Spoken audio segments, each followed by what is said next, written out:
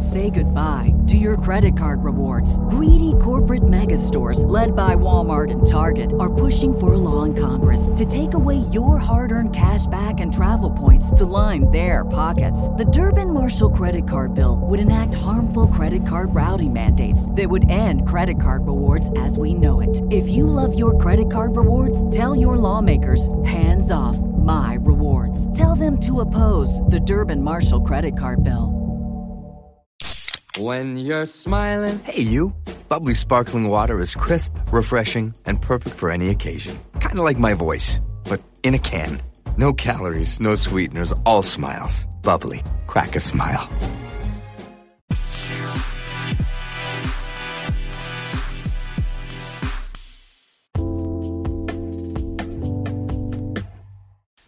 Hello, movie lovers, and welcome to the show. For today's podcast, I'm going to be talking about AMC versus Universal, David Leitch and Chad Stahelski returning for Matrix 4, Slumdog Millionaire, and Life of Pi actor-director Irfan Khan has sadly passed away.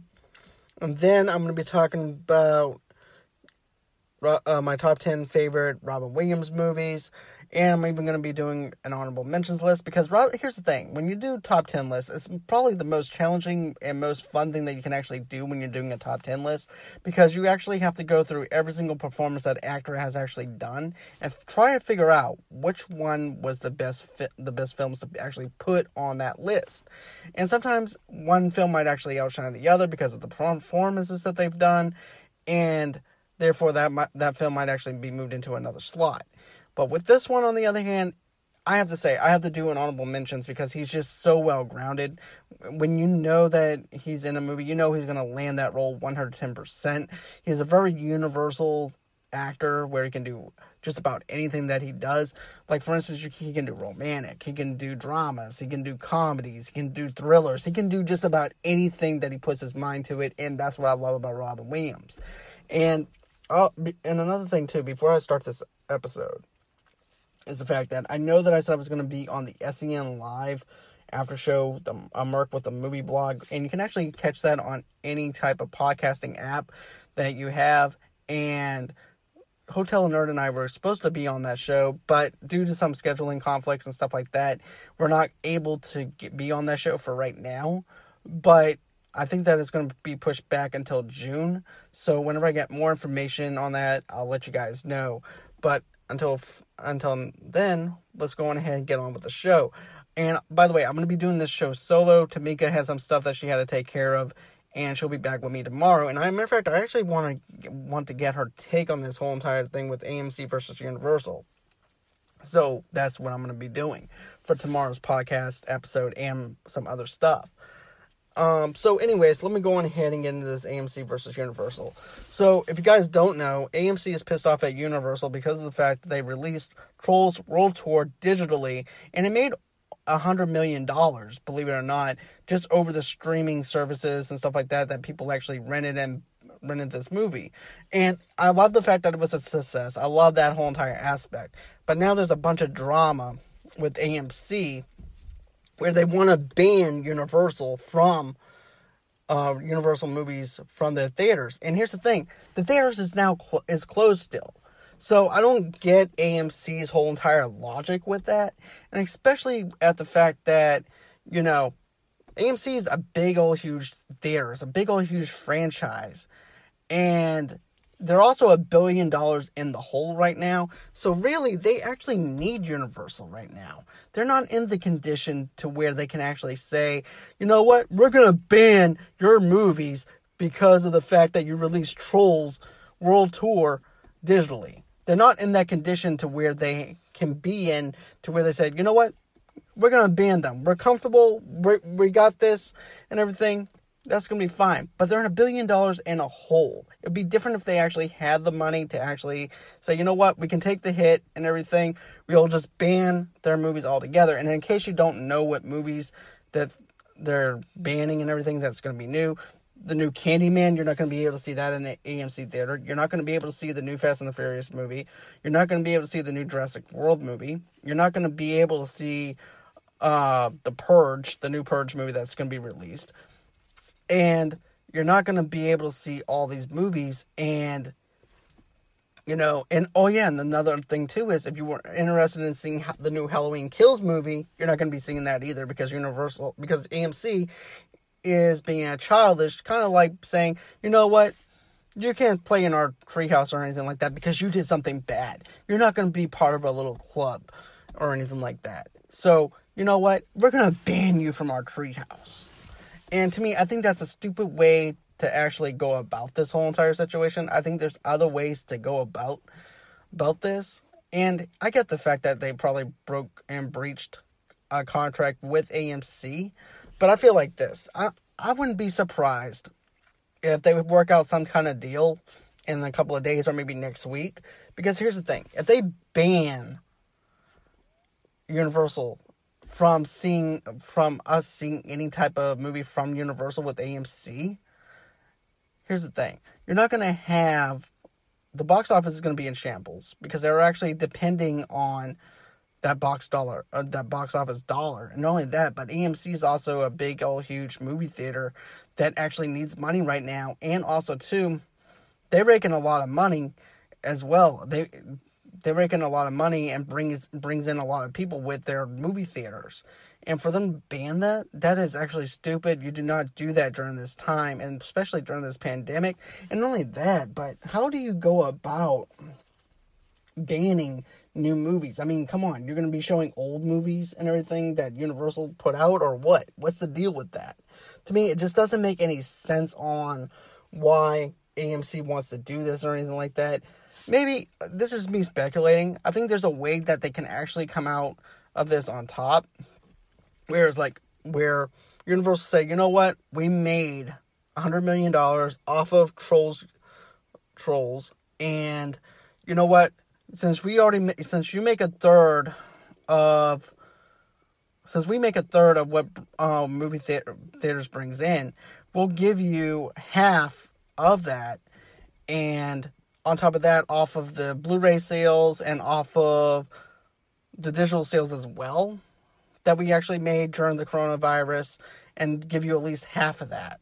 Or maybe some other type of number to where everything will come out even and have everything balanced to where you guys can actually show our movie in theaters. I wouldn't be surprised if they don't try and sit down and try and solve this thing, because here's the thing. The box office won't come out even. And also, too, the movie studios also spend a crap load of money to actually get their budgets in line, and they're not even going to meet the budget that they actually need to make. And everybody forgets that this is actually a job for people. This is actually taking food and bread out of people's mouths and stuff like that. We, as fans, only see things on the screen, and that's it. We don't look at it as a business perspective. And, as a business perspective and everything, we should actually take in consideration that we should care about certain things like the box office and things like that. Because if we don't go see a certain movie, if we don't see something like that, it could actually ruin the chances of maybe possibly a sequel. It could ruin the chances of the studios losing money and stuff like that. I'm not saying that you shouldn't see a crappy movie or anything like that, but bottom line is, you should actually care just a little bit at the fact that this is actually happening because of what's going on with AMC wanting to be complete douchebags. And not only that, but, I get the fact that you have other movie theaters that you can actually go to. You don't have to go to AMC.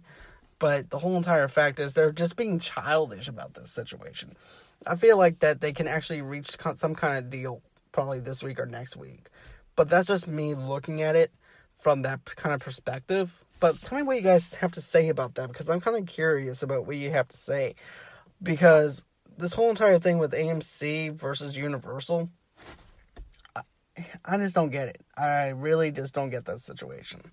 But anyways, let me go on ahead and drop down to David Leitch and Chad Stahelski returning for Matrix 4. Now, here's the thing. I love the Matrix franchise. I love the first film and even the second film. The third film, not so much. But I love Keanu Reeves as Neo. I love the storyline and sci-fi and the originality behind the first two films. And you know what? To actually have the choreographers back for this movie, it actually makes sense because they actually been there before. They know what this Matrix movie actually looks like. And they also know what to expect with Neo, how he moves, how he actually does the whole entire kung fu stuff and stuff like that, and the stunt work. So to have them two back on the set again for The Matrix is just fantastic. It actually brings a smile to my face to know that the original choreographers are actually going to be doing the next Matrix 4 movie. It just brings a smile to my face. It makes me geek out a little bit. It makes me excited. It makes me feel pumped up to know that, you know, we actually have two people that knows this franchise, knows what they're doing, and to have them in there, I'm all for it. And I'm actually excited to see what this Matrix movie is going to be about. Is this going to connect with John Wick? Is Neo actually John Wick? I don't know. Maybe they might actually connect the universes. Who knows? But this is something I love, knowing that you actually are safe with the fact that you're bringing two people back onto a major franchise like The Matrix, and they know what they're doing. So having those two choreographers, I'm all for it. Tell me what you guys have to think about that. And then with some sad news, Slumdog Millionaire and Life of Pi actor, director has passed away, Efron Cohen. And here's the thing, he had cancer, and I just feel bad that someone was suffering for a long time with this cancer that he actually has. And, you know, I remember whenever I saw him on Jurassic World, The Fallen Kingdom and everything, I just liked his character, even though he was a little despicable and stuff like that. But, you know, I really liked him as a person because he was actually pretty much the first person to actually bring some other type of diversity into the film world where we actually have Slumdog Millionaire. And no one would have thought that they would actually bring some diversity into Hollywood like that. And what he did was just great with Slumdog Millionaire. I really thought that he was a really good, down-to-earth person based off what I saw in interviews and things like that. And for him to die of cancer, it just sucks, you know? And I wish that he didn't pass away of cancer or anything like that. I wish he was still with us. But, you know, these kind of things happen, and it makes me sad that he's no longer with us. So, let's go on ahead and talk about my top 10 Robin Williams movies. So, like I mentioned before, I'm going to be doing some honorable mentions. And the reason why I'm doing some honorable mentions is because of the fact that Robin Williams is such a great actor. So, honorable mentions, Dead Poets Society. It's just one of those movies that took place during that time where you can actually relate to maybe a character, or not a character, but you can relate to a teacher that actually cares about their students and puts in the hard work with their students and teaches them and actually teaches them about literature, about poems, about life. And Robin Williams fit the bill for that. Robin Williams did such a great job pulling in his dramatic chops in that movie. And then also, too, when he stands up on that desk and then the students are doing it with him, it's just fantastic. I mean, that movie will actually pull in your heartstrings. The dramatics with it will tear you apart, pull on your heartstrings. Man, Dead Poets Society is just one of those movies that you can just sit and watch over and over again, even though it pulls you into that whole entire dramatic realm and everything. It's just something special that we don't see that much nowadays in film, where we can actually care about some of the characters that we actually see. And also, too, I know people love to relate to certain characters, and, you know, sometimes it's actually hard nowadays with some movies where you can actually relate to a certain character, or makes you think of a certain person. And to me, having Robin Williams in that teacher role reminds me of a teacher that I once had and everything, and how much of an impact he had on me. So I'm able to relate to this even now as an adult, and it brings into some life on how I used to be as a teenager and not taking things so seriously. And then all of a sudden a teacher winds up having a dramatic impact on you. So I think that Dead Poet Society is just one of those movies that is really great. So check out Dead Poet Society if you haven't seen it. I strongly recommend it. So another movie that I want to say that's an honorable mention for me is, this is actually my childhood, man. This is actually one of those movies that I really love and enjoy. As a matter of fact, it's on Netflix right now. That movie is called Hook, and there's no movie like Hook. And Steven Spielberg and Dustin Hoffman and Robin Williams did such a great job in that film, because it was a different spin on Hook. It was a different spin on Peter Pan. And I love the fact that they didn't do the whole entire thing where Peter Pan's a kid and then he's a kid and he's in Neverland the whole entire time and things like that. I love the fact that they actually did something different rather than the same rehash of stuff. And as a matter of fact, even in Pan and and then also too, they did a remake not too long ago of Peter Pan as well, besides Pan. And I just didn't really care for those films as much as I thought I would. And what Steven Spielberg was able to do was just make us use our imaginations, make us think, make us wonder, what would it be like for Peter Pan to be an adult with kids and having to travel back to Neverland to take down Hook once again because he has his kids. And then also Hook also has Peter Pan right where he needs him now, because there's actually some weakness with him besides the Lost Boys and Wendy. Now he has kids, so therefore Hook is actually brainwashing his kids, making them backstab him and everything else. And then Peter's actually forgot who he is, and it goes into the whole entire origin story of how he was adopted. I thought this film was great and creative, and Steven Spielberg did a great job at bringing us back into Neverland, and also too giving us a Peter Pan character that we never seen before as an adult, and then him having to flash back to the times that he was also a kid in Neverland as Peter Pan. And even though Peter Pan doesn't remember who he is or anything like that, when he does start remembering and having his memory back and everything, that's when the whole entire showdown actually goes down. And I thought the chemistry between Robin Williams and Dustin Hoffman was just spot on. Dustin Hoffman was definitely menacing. He was definitely creepy. He was definitely all the things that you don't want to mess with Captain Hook on. And then also, too, the whole entire comedic thing between him and Smee was really good. I still remember when Captain Hook wants to go ahead and kill himself because he's so depressed, and he's telling Smee, "Don't make me do it, Smee. Don't make me do it. Don't make me pull this trigger." And then all of a sudden, Smee's trying to talk, and goes, he goes, "Help me, Smee. Help me, Smee."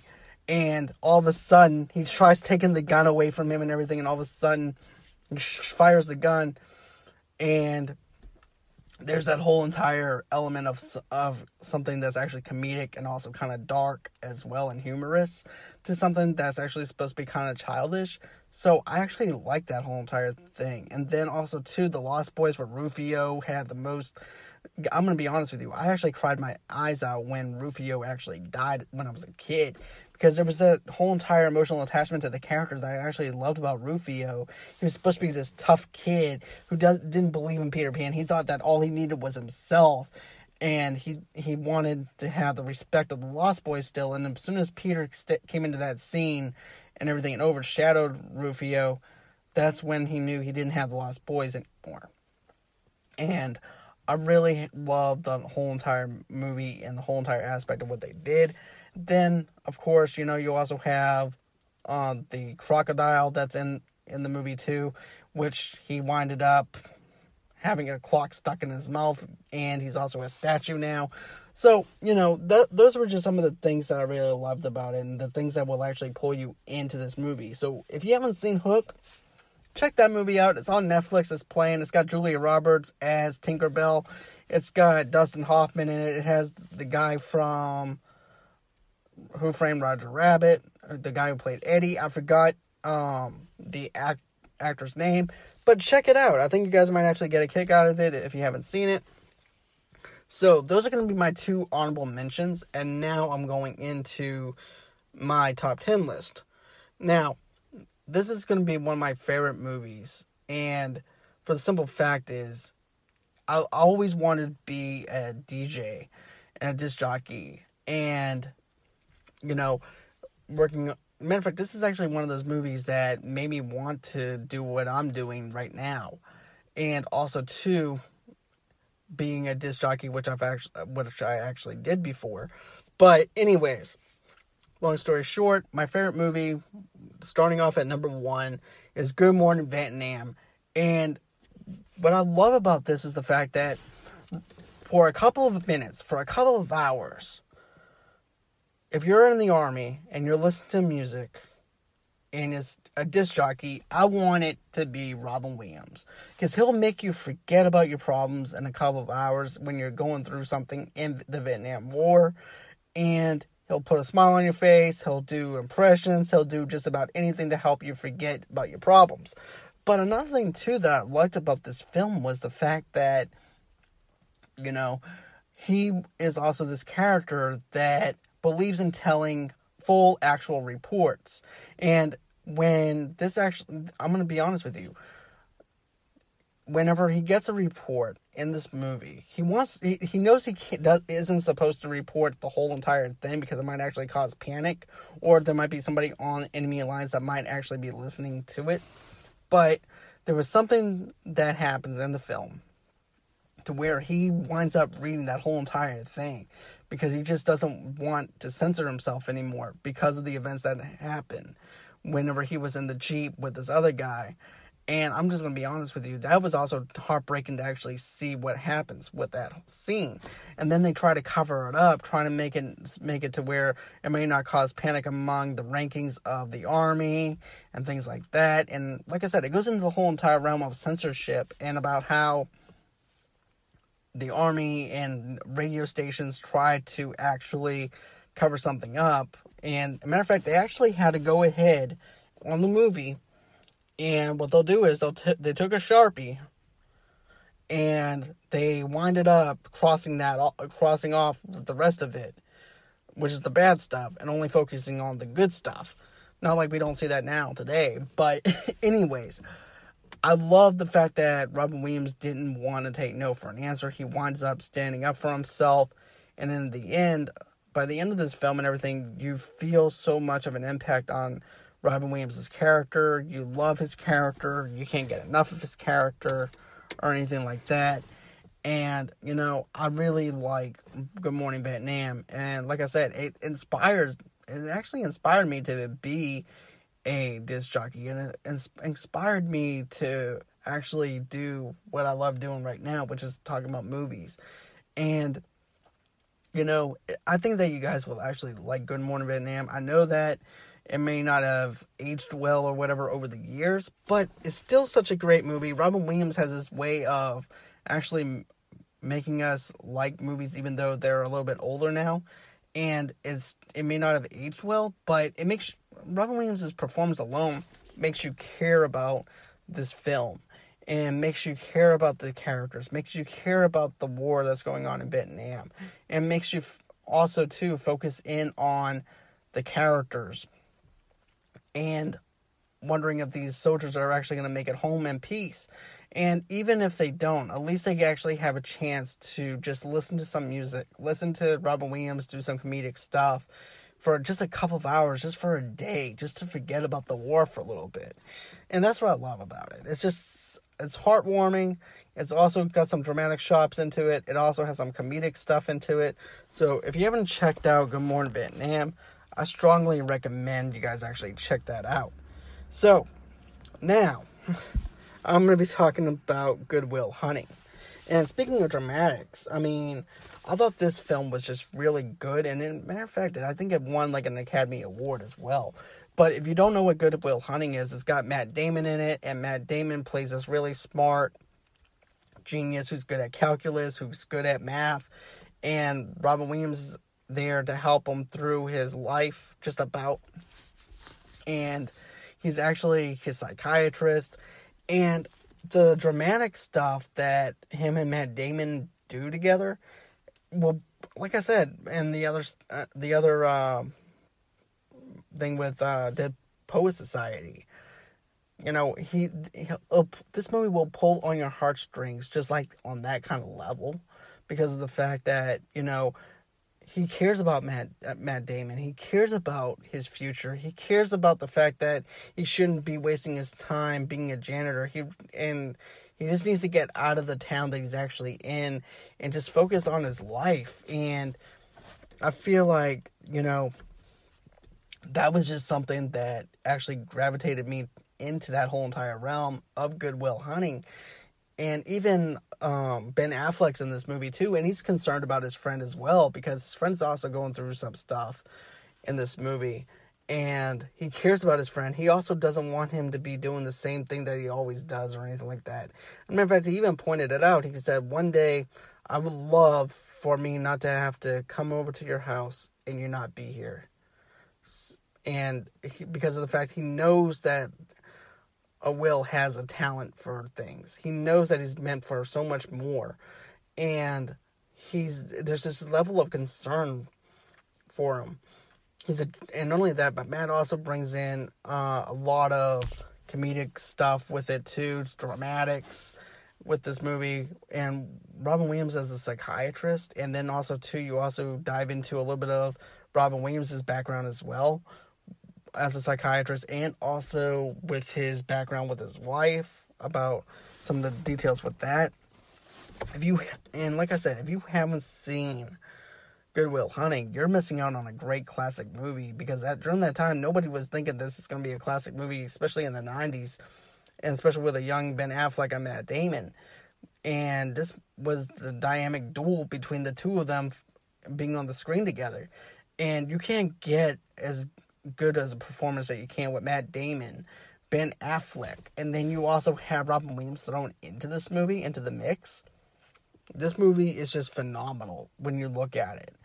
Like I said, it's got drama, it's got comedy, it's got a love story in it, it's got a little bit of everything for everyone. So if you haven't seen Good Will Hunting, I strongly recommend that you guys actually check out Good Will Hunting, because I think that you guys are cheating yourself out of seeing a good movie if you haven't seen it. Then I'm getting into my number 3, and my number 3 is Bicentennial Man. If you do not know what Bicentennial Man is, it's got Sam Elliott, I think that's in it, and also the little girl from the Pepsi commercials back in the 90s. And basically, they wind up buying a robot, an AI, to help them around the house, kind of like a Alfred Butler that's a robot. And so each robot is supposed to be going on commands. It's kind of like Johnny Five from Short Circuit. But anyways, the robot's journey is this. He wants to be human. He wants to know what it's like to be human. And that's what I love about this, though, too. This movie has heart in this movie. It has comedy, drama. It has all the things that you need, all the makings of a great movie. And, you know, he sees everybody. From the time that they were little to the time when Sam Neill was young, and also his wife was also young. And seeing them get older and growing old, and then seeing the little girl grow up, and teaching the little girl to play piano too as well. And he wants to know what it's like to be human. And he wants to be able to fit in with society as well, to the point where he wants to be human. So he goes on this journey, and for him, the journey is just, he's been away for like maybe a year, or maybe not even a year, maybe a couple of days, but really he's been away longer than what he's supposed to be. And, you know, he actually meets somebody that it can actually make him human. And, you know, I love the chemistry between the two of those, between Robin Williams and the guy who's trying to make him human. It actually gives you some levity on what he's trying to do to help him. And, you know, he says, look, I can give you this for right now, but you're going to have to come back later on in a couple of days or a couple of year or so the way we can actually get you some more stuff that I can actually help to upgrade you. And I love that whole entire round where he wants to be human. He wants to know what it's like to fit in. And then also, too, it pulls on your heartstrings because of the fact that he's grown attached to this family for so long. And he's even wondering, what do I do now, even after they're gone? Even when this family is dead and gone, and he doesn't age. And he's wondering, what's life really about? Outside of this robotic body that I have, can I be human? Can I fit into society? What's it gonna be like if I'm human? And I love the fact that this film makes you question things from a robotics kind of point of view.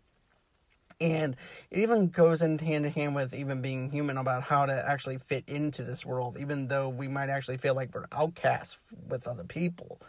And this movie is really good for just about anybody, for all ages. I strongly recommend Bicentennial Man. And, by the end of this film, you're crying because of the ending, the way it ends. But it also ends on a happy note because of the fact that with Robin Williams' character and everything, what he wants to do, what he set out to do, and the way it ends on a happy note for Robin Williams. And it ends on a happy note for the AI. And I think that you guys might actually enjoy this film because every single time when it comes on DirecTV and everything, I just have to sit there and I have to watch this film because of the fact that it's just one of those films that, you have to sit down and watch because of the performance that Robin Williams actually gives, and it makes you care about this robot, this AI that's trying to fit in with the world. So if you haven't seen Bicentennial Man, I recommend that for you guys to watch. I don't know if it's on any streaming services as of right now, but if you haven't seen it, check it out. You guys are doing yourself a favor if you do.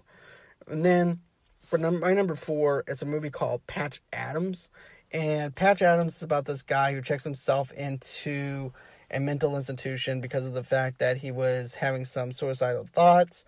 And some people also thought he was also crazy. So he winds up checking himself into this mental institution. And then once he winds up finding out that he wants to help people and wants to do something for the mental patients and everything. As a matter of fact, he even thought he was even a doctor inside this whole entire mental institution as well because of the fact that he was physically talking to the mental patients as well that have these disorders.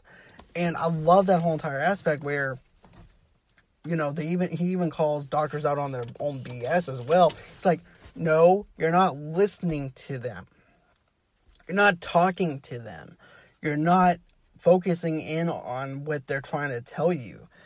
And then, he decides to set out and do his own thing, which is to become a doctor. So he checks himself out of the mental institution. And you know what? I still love this line. And he says, I don't give a rat's ass. IGRA. I don't give a rat's ass.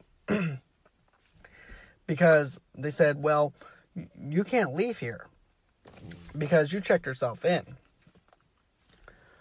He goes, I did check myself in and I can leave. IGRA. I don't give a rat's ass. So in other words, he doesn't care what they have to say. He's still going to leave. He's still going to do what he has to do to try and become a successful doctor. And there's nothing that he can do because he checked himself in by law. By law, if you check yourself into a mental institution or anything like that, you can leave because of the fact that you checked yourself in. And so anyways, he sets out on this journey to where he wants to become a doctor. And there's also Seymour Hoffman in this movie. And he gives Patch Adams hell throughout this whole entire college career because, number one, Patch Adams is a smart guy. He doesn't study for tests. He doesn't do any type of study hall or anything like that. He pays attention in class. He focuses in on his professors. He's passionate about what he does. He's caring about what he does. He wants to do what's right for his patients. And he's also getting shit on because of the fact that they think he's a slacker. He thinks that he's stupid. He thinks because he does all these voice impressions, he does these comedy bits and everything else in this movie to the point where they think that he's just overly joyed and happy. But, and then I like the other thing too where he goes into this place where these kids are at, and they have cancer. So he tries to cheer them up by making them laugh. As a matter of fact, I love the part where he actually takes something and actually puts that as his nose, and then he takes a bedpan and uses the two bedpans as clown shoes. And he's just going at it. He's just making these kids laugh. And then you have this one strict nurse that just comes into the room and basically is real strict, and as soon as she comes in, that's whenever he just goes on ahead, takes off the nose, takes off everything, and just walks away. And there's just total chaos in that whole entire cancer room because these kids are just overly happy with the fact that someone is actually taking time with them instead of treating them like victims and just treating them like human beings. And that's all they wanted. They just wanted to feel love. They wanted to feel some type of laughter, some type of entertainment with them. And that's exactly what they got. As a matter of fact, my favorite part was with the skeleton.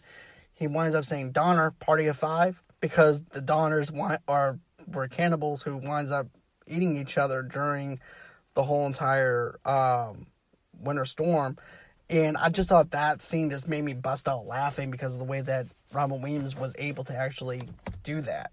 And you can actually tell some of the stuff was actually improv. And then there's even this one part where he actually has these legs sticking up out of this building to make it look like a female, and then in the doors it's supposed to be like the vagina, and he winds up telling them, come on in, it's a little bit slippery. I just thought that was funny as well. And then also too, there's actually this other character that comes in when they're actually doing some type of doctoring, whenever they're not supposed to be doing any kind of doctoring at all. And some stuff winds up happening with Patch's girlfriend, and it just brings tears to your eyes with the dramatic effect with that part of the movie. And then, like I said before, I mean, Patch Adams is just about this guy who's just passionate, caring, loving, calls doctors out on their own BS, because there's this other doctor who's actually the professor of this college. And he does not like Patch either. And, he wants to do anything and everything to try and get rid of Patch. And, you know what? He tells him, why don't you listen to your patients? What's this patient's name? The patient doesn't have a name. Yes, this patient has a name. It says it on their chart. And I love that, though. He didn't treat them like a John Doe or anything like that. He treated each patient, like a human person. And this movie's just fantastically well done, perfectly well executed. All the way through this whole entire movie, you're wondering if Patch is actually going to graduate from college. Is he going to get kicked out of college? What's going to happen to him? If you haven't read anything up on Patch Adams or anything like that, you don't know what the outcome actually is until you actually get to the end of the movie. But this movie is really good. Still holds up today. I strongly recommend Patch Adams. I think that you guys are going to actually enjoy that film. For my number 5, I have Billy Crystal and Robin Williams in the movie Father's Day.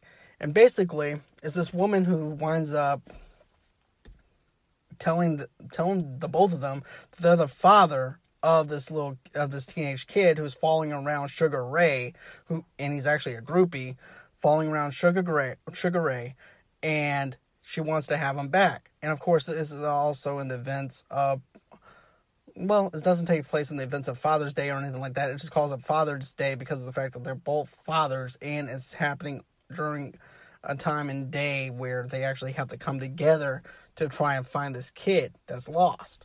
And Robin Williams plays a guy that's actually afraid of heights, doesn't like flying, he's nervous all the time, he's really one of those guys that you don't want to even associate with in a certain sense because of the fact that how bad his anxiety actually is. And then Billy Crystal, on the other hand, is plays this one guy who just wants to be the best parent that he can possibly be. He just finds out that, that there's a possibility that this kid might be his. So he winds up going over to this one person's house to try to find out if they've seen this teenage kid. At the same time, you have Robin Williams that's holding up the same identical picture, and the person at the door is like, this gotta be some type of joke. Next thing you know it, they're going on an adventure to try and find out where their son is, what's going on with their son, if they're both the father of this kid and everything as well. And they both have the best intentions for this kid because of the fact they just want the best for him. And they go out of their ways and through every single links and boundaries just to try and bring this kid back home to his mother. And, when you think that this kid, they're going to bring this kid back, something winds up happening. They go to Vegas. He winds up getting into some trouble in Vegas. The kid does. Then, of course, there's also another thing, too, where Billy Crystal's headbutting people in a crowd to get to his to this kid and everything during a Sugar Ray concert, and headbutting security officers. Then you also have Robin Williams, who's also a schizo, who's also afraid of flying and everything too. And basically, he actually, in a certain sense, I want to say too, and I'm going a little bit deep on this, and I want to say maybe the kid even changes Robin Williams and even Billy Crystal in a way that's actually positive as well, because the things that Robin Williams was actually scared of ends up peeling some layers off in a certain sense as you go throughout the movie. But you can definitely tell that he's actually scared of flying and things like that. Then they actually go into the whole entire fact as well. You see this hair right here? The hair looks just like my hair. Oh, really? Okay, well, his toe looked like my toe. And they go into a whole entire competition of who might be the father. And they're facing off against each other when they're supposed to be working together. And it's just a all-out funny comedy. It has a little bit of dramatic stuff in it and whatever, but not much. This is just a full-blown comedy that is just funny just to watch. And it's actually underrated. Nobody's really seen Father's Day or anything like that, at least to my knowledge. And I strongly recommend that you guys actually check it out because of the fact that I like introducing people to new films that they may not have seen. And I think Father's Day is highly underrated if you haven't seen it. Number 6, I have the movie Aladdin. And here's the thing. I remember going to the movie theaters as a kid to see Aladdin. And when Aladdin rubs that lamp, and then all of a sudden, poof, here comes the genie.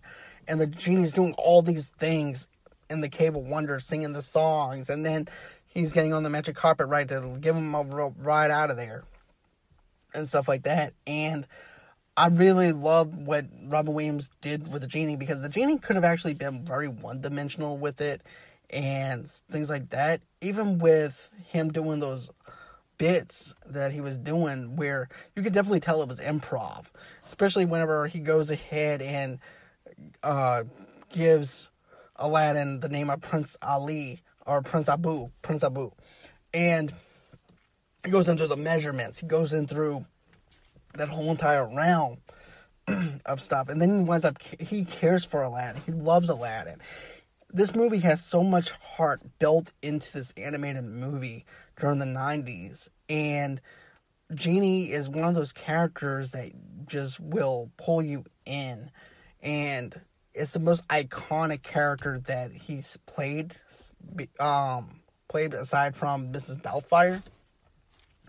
And Genie has so much light to Aladdin. As to Aladdin, yeah, he's happy and things like that. But at the same time, Aladdin is also one of those characters, every single time when he thinks something is good that's going to happen, life winds up taking him down a little bit. Takes him down a little bit. But, Aladdin is just a great family movie, and it'll move you. The songs, the chemistry, the light that Robin Williams brings to the genie in Aladdin's darkness is just phenomenal. And, it just goes to show, too, on the lengths that you would do to be with someone that you have a crush on or love. And that's what Aladdin did. He was in love with Jasmine enough to do just about anything that he could think of to be with her. And then Jafar, the most villainous person that you can think of, wants to use the genie in a bad way to whatever that benefits him rather than what's in his heart, which his heart is very dark and everything compared to where Aladdin is. Aladdin's is full of light in a certain aspect, but also kind of dark at the same time because of the fact of how he lives out on the streets. He doesn't have anything. All he has is the clothes on his back.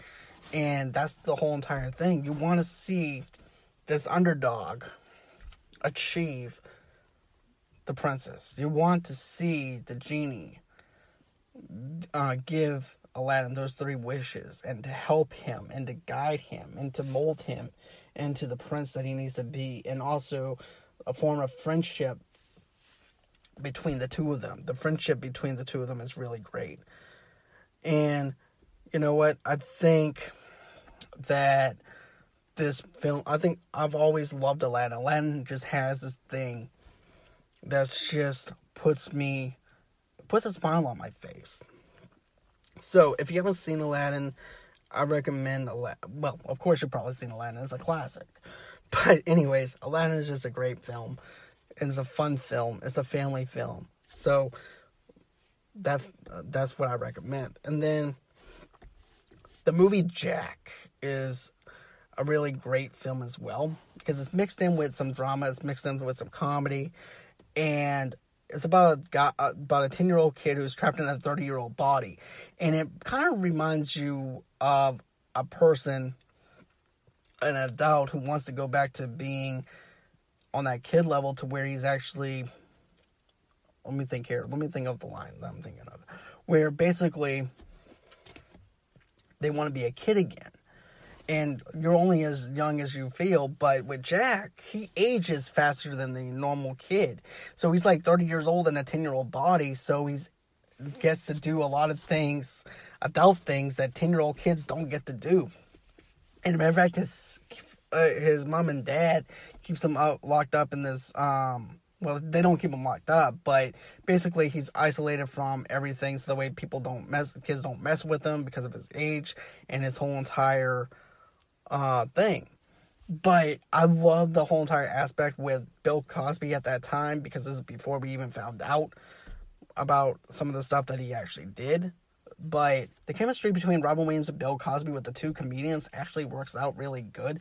You can actually believe that Robin Williams was a 10-year-old kid who actually ages faster than what he's supposed to age. And also, too, even though he's a 10-year-old kid, he doesn't feel like he's 10. He feels like he's 30.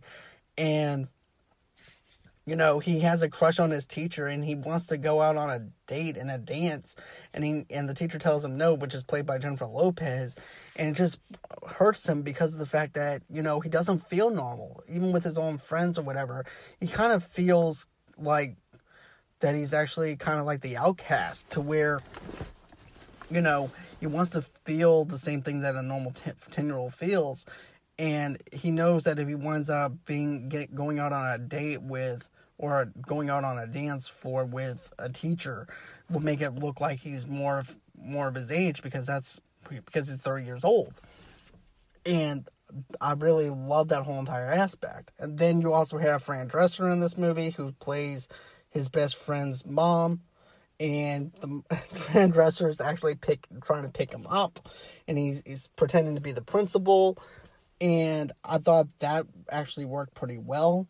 I really love Jack. It has a lot of heart into it. And then especially at that graduation speech is probably one of my favorite speeches that Robin Williams has done since Dead Poets Society, because of the fact it's so relatable.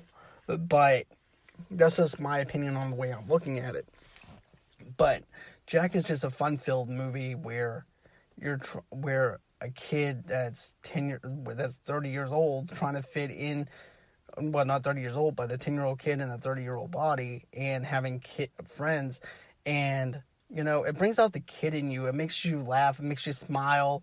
Jack is just one of those special movies that you can just sit down, relax, and enjoy for a couple of hours or whatever. So check out Jack. And as a matter of fact, you can actually stream that on Disney Plus. They might actually edit out a couple of things here and there because of the language or whatever, but it's definitely worth checking out. So check that out. And then number 8, I actually have Jumanji. And Jumanji is one of those movies that is special to me. Because during that time, we didn't have no internet to where we can play with different people around the world. We did have internet, but it was very slow internet. You can pretty much go to the store and come back and you might actually have a page. Opposed to now where everything is just fast-paced, fast-moving. And this is actually about a board game rather than a video game or anything like that. And matter of fact, board games was big during my time in the 90s. And Jumanji is about this kid who winds up getting sucked into the board game, and after so many years of being in that board game, he's now let loose because of the fact that these two kids, one's played by Kristen Stewart, I think, not Stewart, but Kristen Dunst, there we go, and her little brother, they play Jumanji, and what winds up whatever you roll, whatever that little glass thing says, that's what winds up happening outside of the game. And so Robin Williams winds up coming out of the game after being in there for like 30 years, being in the jungle. And so anyways, he winds up coming out of the game, and now they have to play the game that they played 30 years ago, including with his with his crush that he had back in the 60s. And now they are all playing again.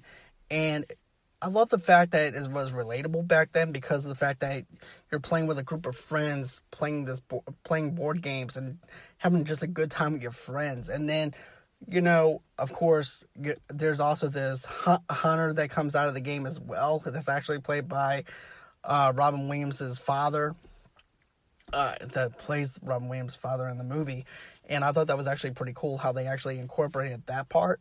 And then you have rhinos, you have stampedes, you have monkeys, you have all this stuff going on in this movie.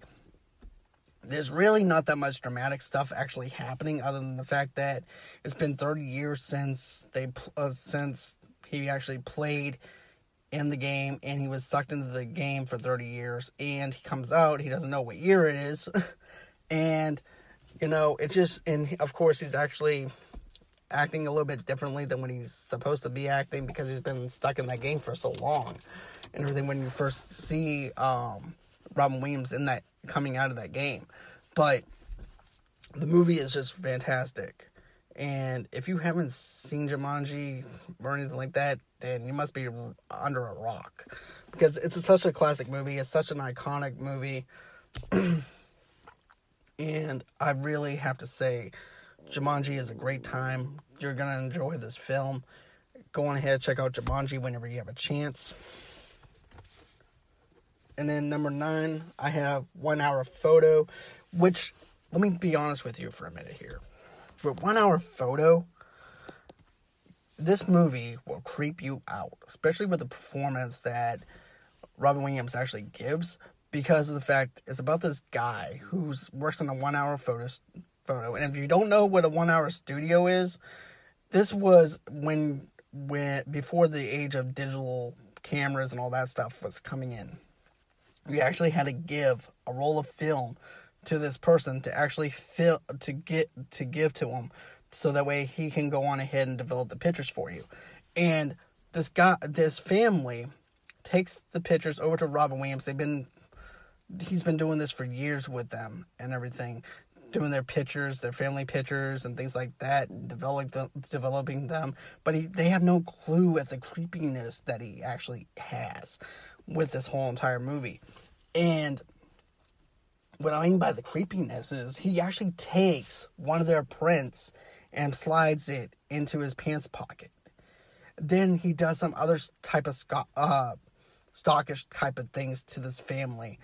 It's just mind-blowing at the level of creepiness that Robin Williams actually played on that character.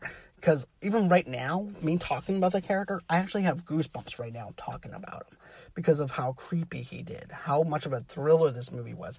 Some people said this might be his weakest film. But I thought this was a really good film for what he did. For being a creeper. For being... this movie being a thriller. And I haven't seen Insomnia or anything like that. Because that came out in 2002.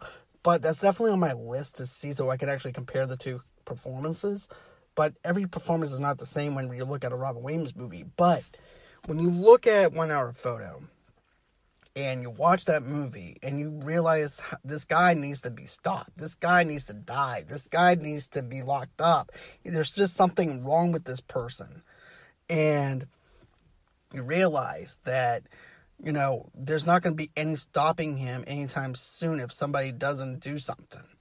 And I really have to say, Robin Williams gave his all in this movie. This movie is really creepy. It's a great thriller.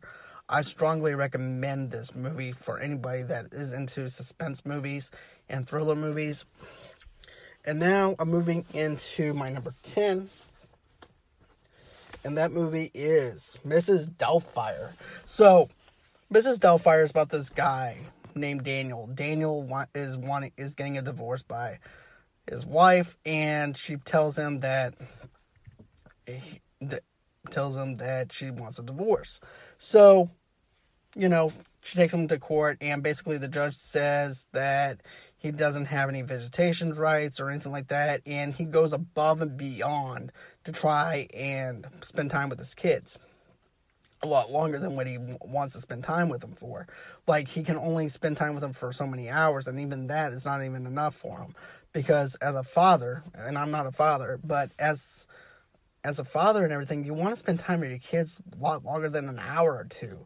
You want to be able to spend maybe every single day with them, even with someone that's actually a divorce, a very good father. And, you know, it's just not enough. So he decides to, once he finds out that his wife is actually wanting to hire a nanny, he winds up applying for the position as the nanny, as Mrs. Doubtfire. He does a fantastic job of playing the Scottish role. And then also, too, this caseworker comes in to his house, into Daniel's house. And what I love about that is the fact that she goes, "Oh, you have someone staying with?" "Oh, it's just my sister." And he has to go back and forth between talking like Mrs. Doubtfire, then having to go over there and change into Mrs. Doubtfire clothes, then go back and change into Daniel's clothes, and then do the whole entire bit with this whole entire social worker to figure out if he's actually capable of holding a job down and cleaning up after himself in the new apartment that he actually has. And then you also have some other, then you also have him working for this movie studio, and basically all he's doing is sending out reels and shipping them out, and that's all he's doing. And then you wind up seeing that he's actually might have a chance to do something more than just doing that. And then Pierce Brosnan comes in as the new boyfriend, and he winds up getting jealous of Pierce Brosnan and everything. And then you also have the little girl in there, and whenever he cusses in front of her, she basically does the same thing that he does, because little kids pick up on things that adults do. And you know what? This is so much more than just a guy that dresses up in drag or anything like that. It's about a relationship with your kids. It's about what people go through in divorce, and how divorce actually hurts you, and about the levels of what parents will do for their kids, and about wanting to spend time with their kids. And that's the level that Robin Williams actually went through. He went above and beyond to try and be there for his kids, no matter what the obstacles was. And that's what I love about this film. It has so much heart in the comedy, and you know, the stuff that he actually does is all improv, probably. But the movie is hilarious. It's fantastically well done, perfectly well executed. It's perfect, in as perfect condition as you can get as a comedy. And I really wish that Robin Williams was still around today, And yes, there is going to be Mrs. Doubtfire Broadway play, but nothing compares to Robin Williams' performance and what he's done with his whole entire acting career. Robin Williams is one of the best comedic actors that was working during the time. And he cannot be touched. Anything that he does, anything that he did during those times in the 70s and through the 90s, even through the 2000s, cannot be touched, cannot be mastered. But if they were to do a remake or anything like that, I wouldn't want to see it, to be honest with you. Unless they decide, hey, you know what, I'm going to make a certain character my own rather than rely on what Robin Williams has done, just like what they did with the Aladdin Aladdin movie. But it just depends on the roles or whatever. But Mrs. Doubtfire is one of those classic films that I just don't want to see remade or retold in any kind of way. It's perfect in its pristine condition.